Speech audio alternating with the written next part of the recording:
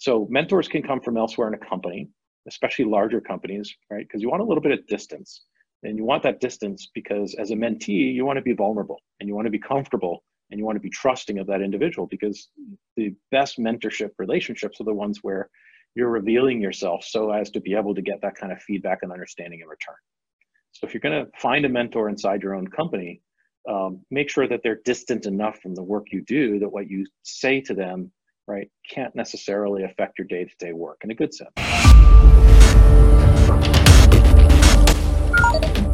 Welcome to the Career Nation Show, where you learn the strategies and tools to own and drive your career. Find out more at CareerTiger.com. Career Nation, welcome back to the Career Nation Show. Today, it's a very, very special guest. Today, we have SVP of Engineering and Product at Barracuda, Don McClellan. Don, welcome to the show. Thanks, Abhijit. I'm really happy to be here, and I'm hyper caffeinated. That's awesome. So am I. So let's dive into this. This is going to be a super intense session. Don, why don't you fill us in a little bit about yourself, sort of your background and your current role at Barracuda? Sure. Yeah. I've been in the software industry from right out of college, which is over 30 years ago. I would say the simple version of my career is two chapters. The first half of my career was in field operations. So I started in sales, carried a quota for many years, got into sales management, business development, alliances, channels, and so forth. That was about the first 15 years of my career. And while I was working for a tiny little startup in Boston, I got tapped on the shoulder to move out of sales and into marketing, which at the time felt like kind of a form of failure. But really it was the opening of a door for me. And that's informed everything I've done since, because I soon took over marketing for the startup and product management. Product management has been a common denominator to everything I've done since for the last 15 years. And in the more recent past, I've had responsibility for leading engineering organizations. For example, I was a startup founder and CEO. And in the last couple of roles, I've led large engineering organizations for established companies like McAfee and now Barracuda Networks. Oh, that's wonderful. I love that varied, experience, because you've gone from sales, marketing, product management channels, entrepreneurship, and now product and engineering. You've basically seen the whole gamut. That's fascinating. And I think, in fact, it's probably adds a lot of strengths to your skill set, right? It seems like you've been always developing and building on top of your skill set, which is pretty phenomenal. Well, I appreciate the compliment. I mean, the cynic would say I'm just professionally restless, but I do find myself drawing on all these past experiences, these diverse experiences in the role that I play at my current job, but really all of them. Fantastic. Part of what I like to do. Yeah. And Don, you had mentioned you've been in software since the start of your career. And now we are in the world of software where software is delivered as a service, SaaS, right? And cloud. And are we, in your opinion, still early in the innings for SaaS, or are we at peak SaaS? What's your perspective on this? Probably closer to early innings than peak SaaS for sure. Because there's really two transformations that are happening simultaneously, and we're maybe a decade or 15 years in, but just getting started. So transformation number one is the form factor, right, by which software is delivered. So it used to be the case that you would install software. You'd put it on your laptop. You'd install it in infrastructure in a data center. You'd put stuff in your network. In fact, the history of Barracuda is we started as a company where the appliance as a physical form factor was how you bought our product. You might remember us as the airport signage people, right? We were advertising these pieces of equipment that you could buy. And so we've completely transformed our business, as many software companies have, where the form factor is no longer installed software or an appliance. It's running cloud native. Everything we build from here forward is deployed into public cloud infrastructure. So that's a massive technology transformation. But the other transformation that's happening exactly in parallel and lockstep is the business model transformation. When I started, it was all about selling perpetual software. And each year you might charge 15 or 20% for something called maintenance, which entitled you to bug fixes, product updates, tech support, and the like. That tended to be a very predictable revenue stream. These days, of course, with SaaS, the business model has transformed as well into annual subscriptions. So customers have a decision point every single year, and in some cases every single month, whereby they get to decide, do I still want to keep this software? Do I still want to invest in the next subscription term? I love, for example, a lot of the thought leadership that's come out of Zora in this regard, right? Defining the subscription economy. And so when you ask about, are we in the early innings of cloud and SaaS, as it relates to this concept of the subscription economy, we're in incredibly early innings, because think of all the places it's yet to arrive. I mean, you're absolutely right, because you painted an amazing picture of how the subscription shift has happened in tech, especially in the form factor, business model. And you're absolutely right. I mean, there's so many other industries where the subscription model is starting to take shape. We see that in media, Disney's going subscription. We see that in so many other consumer products as well. So you're absolutely right on. One of the things that sort of comes out of that as you look at SaaS is, in addition to sort of the business model shift, is sort of how do we add value to customers continually? And you mentioned that, customers have a choice at the end of the subscription term. They could choose to not renew or renew. Yep. And companies have to keep adding value to customers. And what's been your sort of work around, being customer centric? And I've known you for some time, and you've always been customer centric. You are so focused on understanding what the customer is looking for, and the sort of the articulated and the inarticulated needs of the customer, et cetera. How do we become more customer centric as a person, as a company? Is that like, should we run more surveys? Should we go talk to customers? What's your perspective on this? Yeah, well, I think that those formative years of my career out in the field in front of a customers every day, having delivered or been part of hundreds of demos, right? You start to get this innate sense of the value of that feedback. I like to think about customer centricity more in terms of customer empathy. So the word I'm using these days is empathy, not centricity, because empathy kind of denotes something a little different, maybe a deeper level of understanding. And when I think about what is the approach you take towards developing customer empathy, I think you have to kind of think about it in micro and macro terms. Macro terms would be, hey, what are these patterns that describe your customer base as a whole, right? Micro terms meaning, can I really understand how an individual user of my product does their daily work? And in doing their daily work, what does success look like for them in the job? Like, how is their boss going to give them a great performance rating and a pay rise, if not a promotion at the end of the year? And if I work back from that level of empathy, meaning how are they measuring success in their job, I can start to understand the role my software product plays in helping them achieve it. Sometimes it's the case they're going to spend, minutes and hours using my product in a given day. It's so critical to the role. And in some cases, more often than not, my product is a tool for them to get something done, but in the least amount of time possible, because they're busy and they got other stuff to do. Bless you. So the path, in my opinion, to developing customer empathy is to really think of ourselves as carpenters. And good carpenters have tool belts. And carpenters have tool belts where they carry around a lot of tools, right? So if you only have a hammer in your belt, you're going to whack everything with a hammer. Unfortunately, that doesn't work when you really need a chisel. So the tool belt around customer empathy is, a lot of obvious stuff, right? Surveys at scale, so the patterns of customer feedback and sentiment and need become evident, because you've got to invest according to the things that are going to have the greatest impact on your total customer base, right? You could do usability studies. You can do quantitative analytics, watching people clicking in around your application for their usage patterns, both frequency and the things they tend to use the most and least. I'm a big believer in in-field visits, things that we call go-and-sees. And in fact, I'm institutionalizing this practice as we speak at Barracuda. I'm relatively new to the organization. So what we're now doing is we're taking in a user experience designer and a buddy, and the buddy is often somebody from the engineering team. And we're asking to go observe a customer as they work in their cube or office for 2 or 3 hours at a time, and not even ask them any questions until the end. Just watch them do the job, not using our product, but the job. And it's amazing the kinds of insights you get when you're in their workplace, just watching.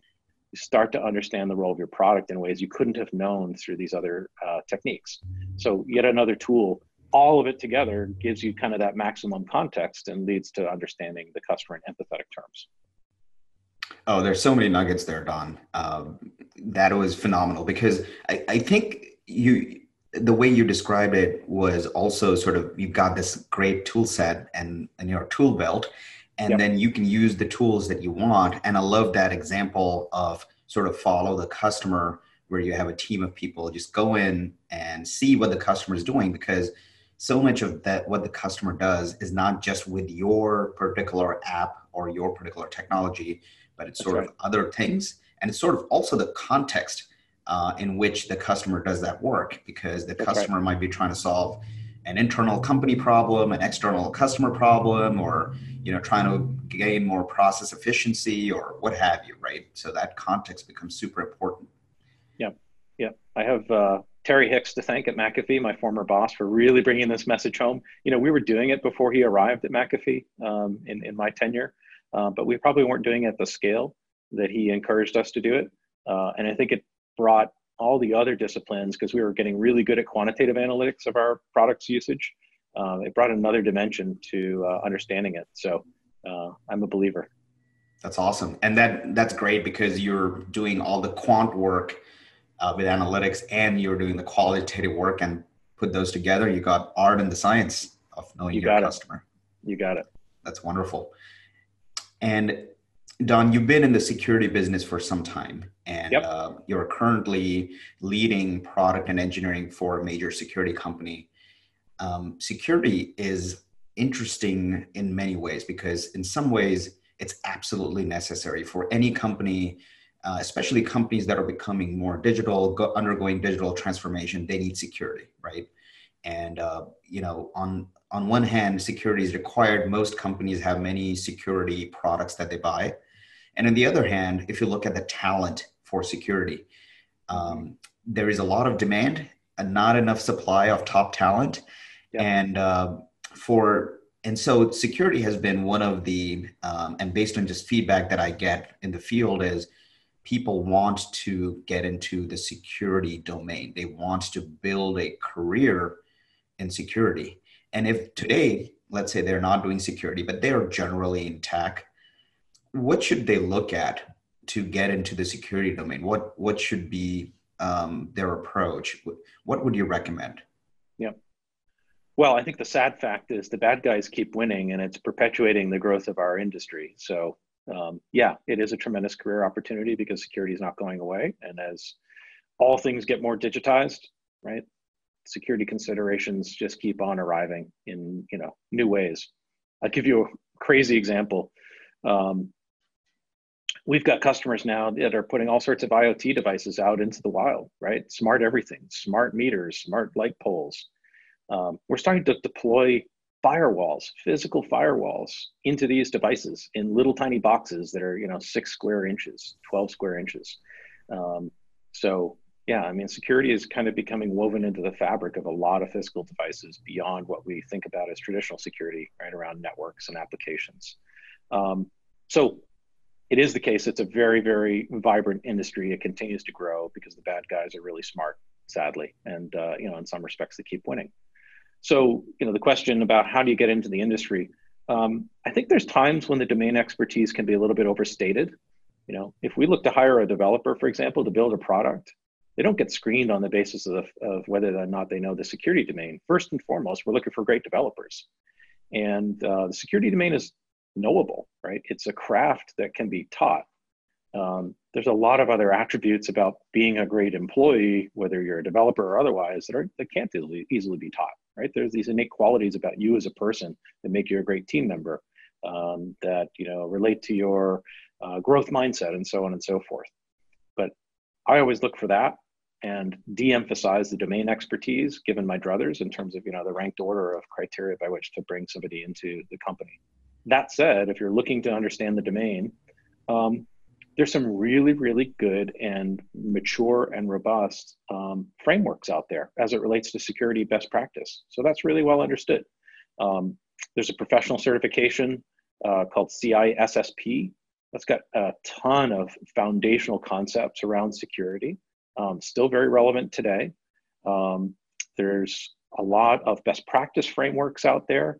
Cloud Security Alliance has published frameworks. There's the SSAE 16 frameworks, SOC 2 Type 1, SOC 2 Type 2. You can learn what's inside of those. They're basically controls frameworks. There's ISO 27001 and 27002, which is kind of the mother of all best practice frameworks. There's the the MITRE ATT&CK model, which sort of documents how the bad guys can infiltrate an infrastructure and exfiltrate valuable data, right? So all these frameworks are pretty easily understood in the sense if you want to put the time into studying them, you can learn the domain. Yeah, Don, that's so important to learn those frameworks, and whether it's a DDoS attack or some other types of attacks from the bad guys, quite frankly, these type of frameworks would be super useful. So thank you for sharing that, because Sure. A lot of times people try to figure out, and once they sort of know these type of frameworks, they can get a path towards getting into a security career. And you're absolutely right. It's the sort of the whole stack of skills and quite frankly, sort of experience and competencies that are required to become a great professional, not just a security professional. And, one of the things I've observed about you, and you've talked about that on your blog and in events, is this topic of sort of mentorship. And you mentored a ton of people over the years. Yep. And one of the questions that people have is like, how do we get mentors? Like, is there like a sign up form somewhere I should get in? Should I just barge into your office and say, hey, can you please be my mentor? Is it like going out on a date? Like, what is mentorship? And like, how do I sort of get great mentors? Yeah. Great question. I think I told this story in your presence a few weeks ago where I was at an internal conference when I was at McAfee earlier this year. And somebody came up to me, probably after I spoke in the panel or something. This young woman came up to me and said, hey, Don, I really enjoyed your talk and what you had to say. Will you be my mentor? And it was kind of awkward, right? Because I didn't otherwise have a relationship with her. But obviously I understood her intent, right? She was very hungry and eager to learn. I'll give a couple practical suggestions. First is, I wouldn't think of your boss as your mentor, right? Your boss can be an incredibly important person in your professional development, including giving feedback. But there are things that your boss just won't say or know about you, because you're not going to necessarily reveal your total self to your boss. There's a power structure there, and it has an effect on the employee, manager dynamic. So mentors can come from elsewhere in a company, especially larger companies, right? Because you want a little bit of distance. And you want that distance because as a mentee, you want to be vulnerable and you want to be comfortable and you want to be trusting of that individual, because the best mentorship relationships are the ones where you're revealing yourself so as to be able to get that kind of feedback and understanding in return. So if you're going to find a mentor inside your own company, make sure that they're distant enough from the work you do that what you say to them, right, can't necessarily affect your day-to-day work in a good sense. Even better mentors are the ones that are not inside your company at all. So practical suggestion would be, think about your former bosses, right? They're often really good mentors for two reasons. One of which is they come to know you in the workplace. So they're a source of really good feedback because they do know you. And second is, you're not working for them anymore. And so the ability to be vulnerable and the ability to establish that next level of trust, right? There's no downside to it in the way that you might experience that with somebody that is at your current company. So former bosses, in my experience, are great mentors. I've got 2 or 3 mentors that are exactly that. And another one who didn't come to me that way, but started with a more formal professional relationship and it evolved into mentorship. So maybe that's my last point, Abhijit, which is mentors are seldom the way you start a relationship. It's an evolution of a relationship that begins on some other basis, whether it's a boss or a friend, and in time can develop into mentorship. And I think that's an important concept. You can't kind of rush it or force it. Oh, that's a great way to get into mentorship. Like, it could be a boss, it could be a colleague, it could be a friend, and over a period of time, that person becomes a mentor. Yeah. I love that concept, and that's something that, quite frankly, I would love to practice as well, because I've got some former bosses who I ping from time to time. Yep. I'd love to have an ongoing relationship, and hopefully they get something out of that relationship as well, because it's not just the mentee, but the mentor also probably gets something out of it. They get to learn a few new things as well. Of course. Great. Don, this is the part where we shift gears a little bit and we get to know our guest a little bit better. Are you ready for our favorites game? I hope so. Good. Well, let's start with this. Let's start with your favorite app. Oh, man. Anyone asks me a favorite, I almost never will give them one answer. It's like, do you remember this movie, High Fidelity? It was about this guy who was John Cusack, and he owned a record store and he was obsessed with music. And then, they would spend all day developing top 5 lists, and he would never give you the top 5 records of all time. He'd have to ask the context, right? Like, well, is it, am I at home, or am I on vacation, or am I with a girl? And so, I'm going to give you one of those qualified answers. I love Facebook, the app. I don't love everything about Facebook, the business model, but I love the app. So let me explain it. Somebody at this stage in my career, I've come to know a lot of people all around the world in my professional life. I've traveled extensively. I worked for multinational companies.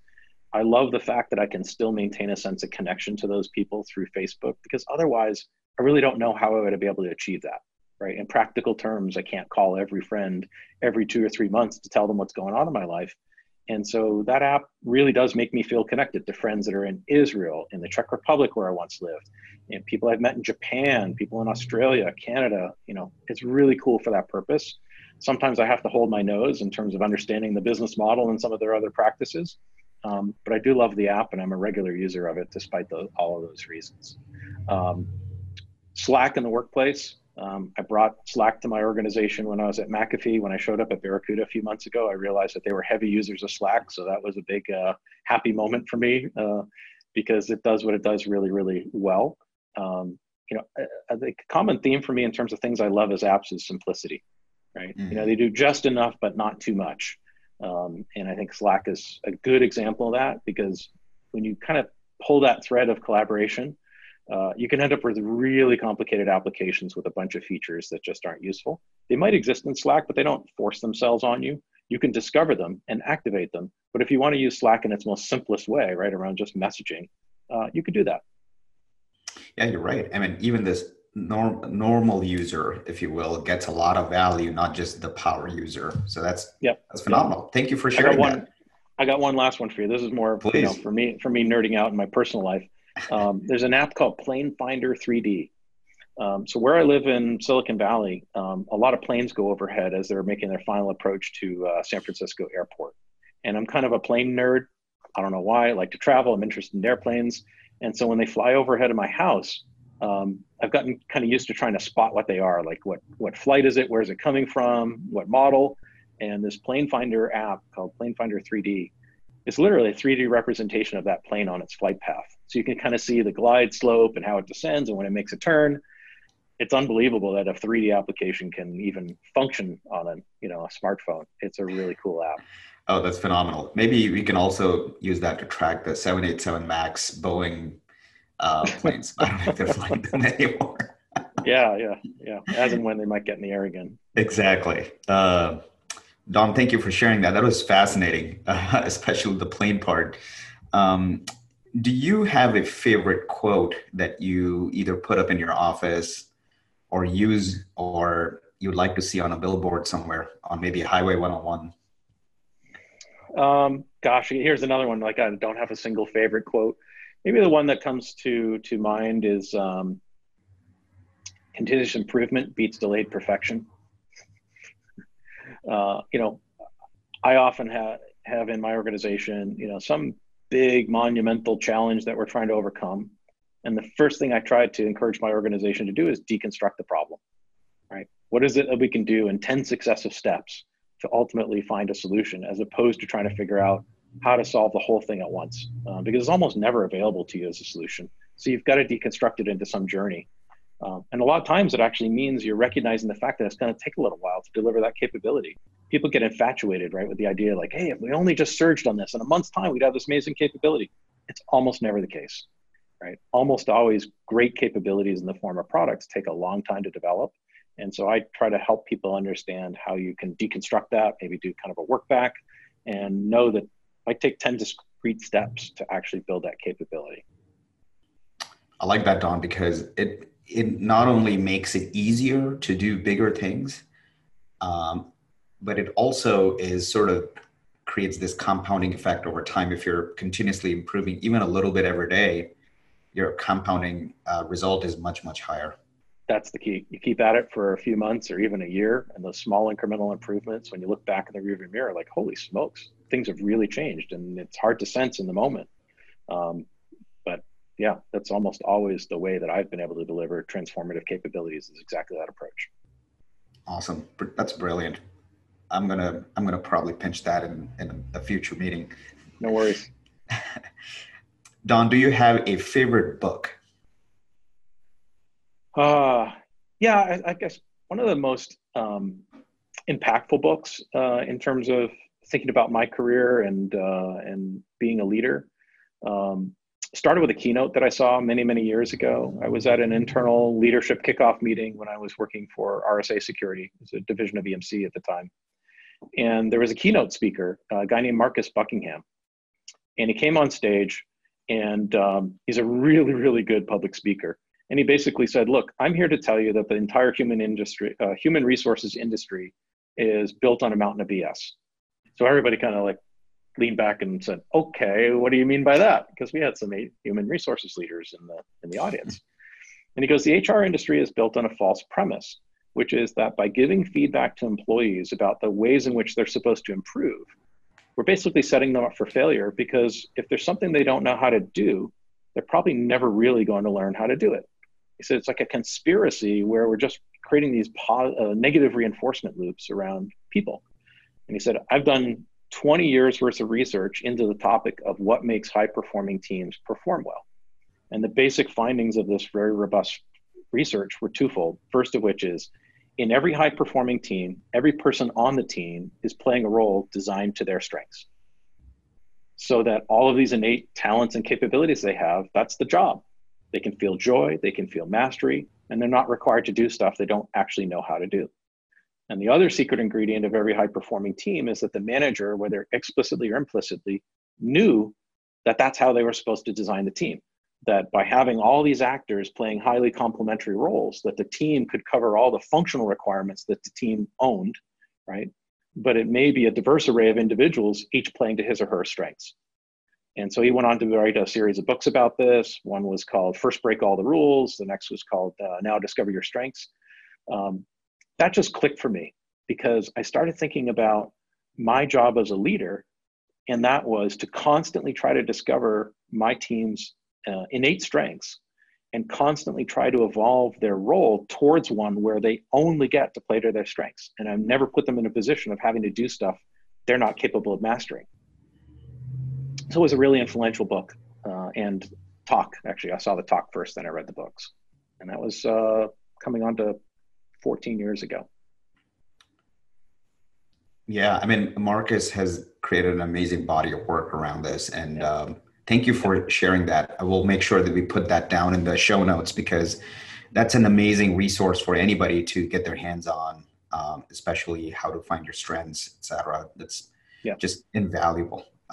As individuals, as teams, as we form teams to do great things at work.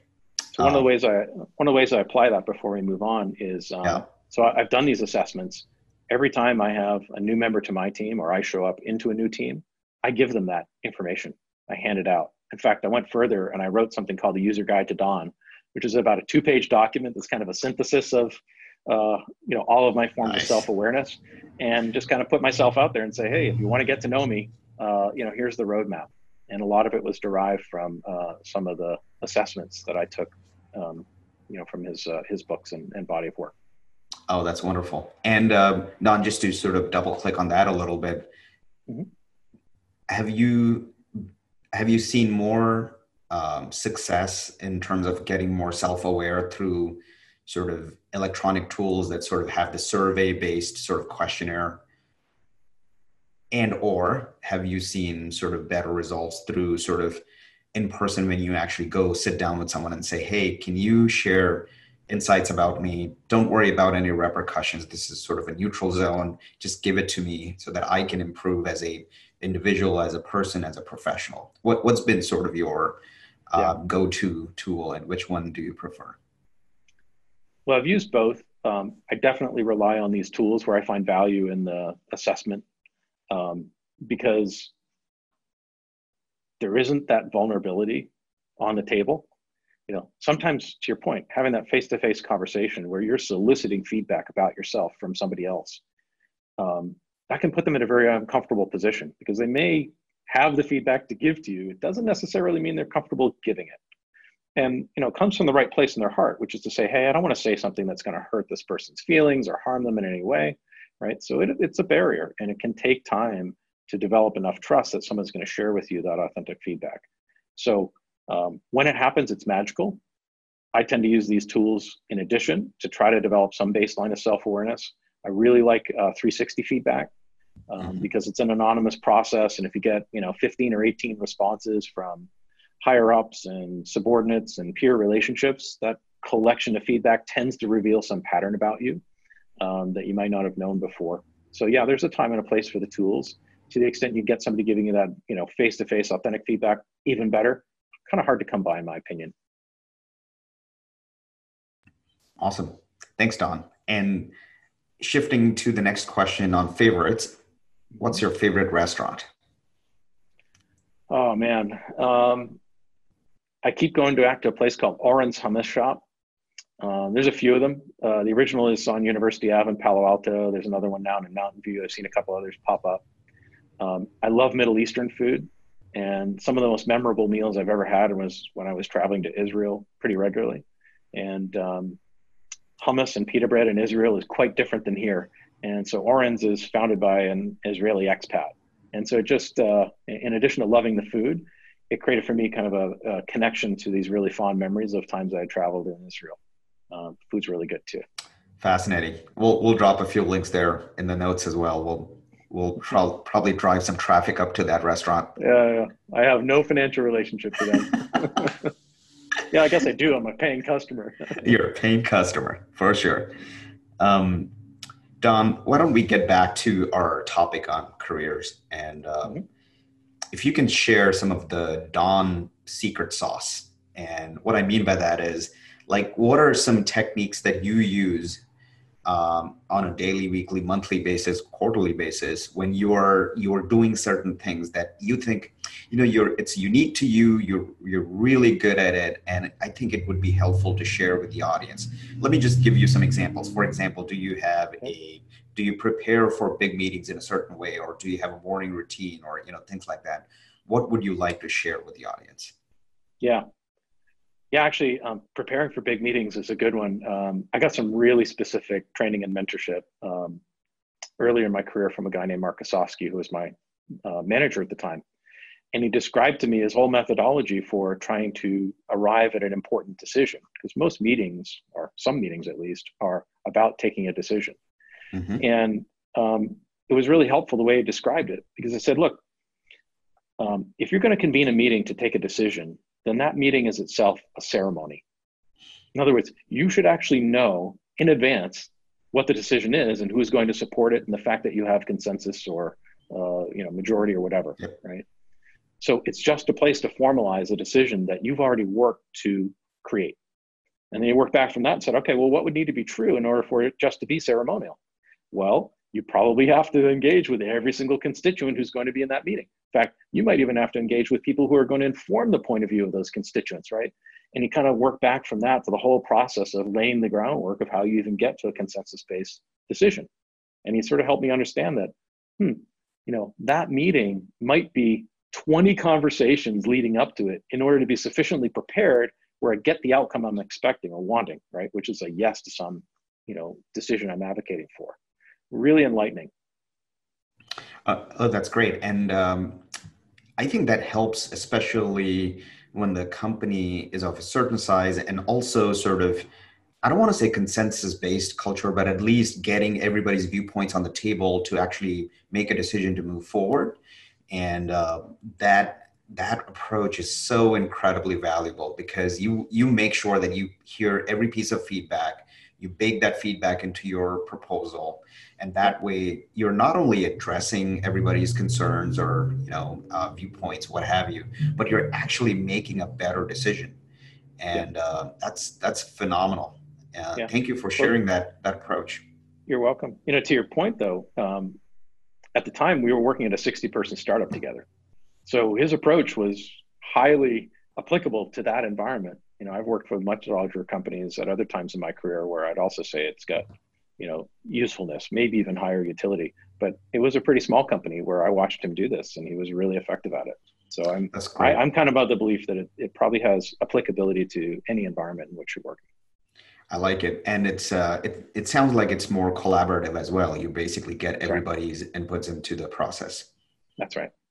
Outstanding. I love that. As we wrap up here, Don, again, thank you so much for your time. Any parting thoughts, parting words of wisdom that you'd like to share with Career Nation?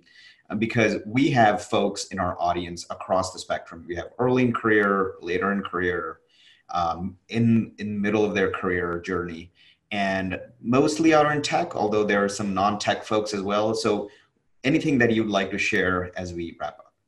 Yeah. A few parting thoughts, the first of which is you own your career. I've often encountered situations in my role as a leader where people look to me to tell them what their career should be. And my response is, you own your career, right? In other words, you own the understanding of where it is you want to go, and you've got to be able to articulate it. My job as a leader is to do what I can to enable that to become true. And so I'll do it through a variety of techniques, including but not limited to mentorship, right? But it's not something you can outsource. You've got to have your own sense of purpose and needs and wants. It can take time. Some people earlier in their career don't have a sense of what that looks like, and that's fine. It's a job, not a career at that point. Some people have a very clear sense of purpose very early. And of course, all of us may go through career transitions from time to time where what we started doing, we don't want to do anymore, and we're kind of looking for something else as a pivot point. So I think you've got to have that sense of ownership over your career. The folks that I've seen succeed, often have a couple characteristics. The label we put to it is sometimes growth mindset. If I was to double click, I think it takes on a couple specific behaviors. The first of which is self-directed learning, right? Not being told what you need to know, but actually initiating that learning for yourself. I'll give you a good example because at one point in my career, I began using this as a basis of how to hire people. So I was in the Czech Republic working for a company there. We were trying to hire a new design leader, and we were testing candidates for self-directed learning, right? As we were interviewing, and we're asking for examples. So I asked this individual, Yerji, I said, so tell me what you've been learning about lately for the sake of your own professional advancement. And he said, oh, well, I'm auditing a finance course right now. I'm like, okay, that's interesting. You're a design leader. Why are you auditing a finance course? And he said, well, I'm really trying to understand how to speak to executives about the financial value of what my organization does. I want to develop the vocabulary so I can tell them the financial benefit. I'm like, whoa, that's a really good answer. And he goes, oh, I have one more example. I said, okay, what's that? And he goes, I'm studying ergonomics and physiology. I'm like, why are you studying ergonomics and physiology? He's like, well, if I design a user interface, it's an interface to a computer, but then there's a mouse. And that mouse is connected to an arm, and the arm is connected to a body. So if I really want to know what usability looks like, I have to understand the body that's using the mouse that's using the computer. And I was like, oh my God, I'm blown away by these answers. I love you. And we ended up hiring Yerji, by the way, no accident. Right? So that self-directed learning, really, really key marker for advancement. And the other is global mindset. In other words, somebody who is curious to understand the world around them and appreciates, if not embraces, the idea that from all this diversity comes different viewpoints, and that's something to celebrate. That it's something to take into account as you do your work, as opposed to kind of only looking for people that are like you. So when I hire, I look for people who have, purposely sought out adventure, maybe lived abroad, studied abroad, worked for multinational companies, traveled. All these are markers for people who are able to pull the best, right, from that diversity that is, the human construct. And I think if you pursue kind of those two patterns, you're going to find yourself investing in your career, whether you call it your career blueprint or not. Don, what a great way to wrap up this episode. Self-learning, diversity, and being open to diverse thoughts. It's so important for us to all of us to do that. And thank you for sharing your wisdom. This has been an incredible episode. And I thank you again for your time. I know you're a super busy guy, and I appreciate all the wonderful wisdom, and not only that, but also candor that goes along with that. Thank you, Don, so much. And you have a great rest of the day. Thanks, Abhijit. Glad for the opportunity. Take care.